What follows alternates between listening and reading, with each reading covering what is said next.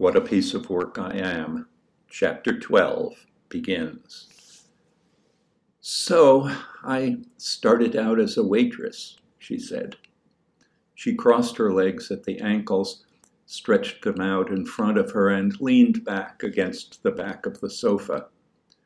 But I had hopes of becoming the hostess, and I acted as if I was already being groomed for the job. Actually, I was being groomed for the job. I was doing the grooming. I watched Renee work, tried to find the key to her style, and an amazing thing happened. The first night that the restaurant was actually in operation, well, not exactly actually in operation, since we weren't serving real, actual, honest-to-goodness people, not the kind of people we learned to call civilians.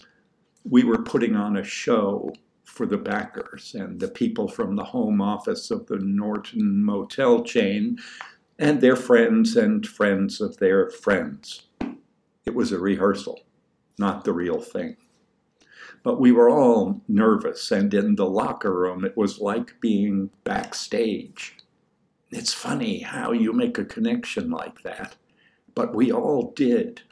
We were all nervous and giggly, and somebody said it was like being in a play, and I found myself trying to remember my lines from the senior class play. But I didn't forget to do what I figured Renee would do in my place. So I went around to all the girls, offering them encouraging words or complimenting them on how good they looked. I was giving a better performance as Renee than she did herself. Finally, we all lined up so that Renee could inspect us, and I couldn't believe my eyes. She was transformed. She looked as if, well, here's what it was. She made the whole place look different. Suddenly, it seemed as if nobody I knew could afford to eat there. She was wearing a beautiful dress, simple, flowing, very glamorous.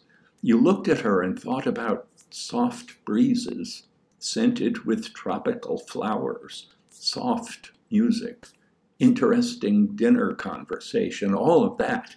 Her glasses were gone. The orange lipstick was gone. She was composed, controlled, understated, and yet she was inviting. And she wasn't herself at all, as far as I could tell. She was in costume. She was playing a part. She could have been another person. She was not at all the woman who showed me the ropes and told me to watch her and do as she did. But of course, that was what I was supposed to notice and what I was supposed to learn. This on-stage behavior, this acting, this role-playing, it was part of the job, I saw, part of the way to get ahead. From that moment, I watched her more carefully than ever. Oh, how carefully I watched her. I expected that woman to move on to even better things. She didn't look like the sort of person who would be stuck for long in Babington.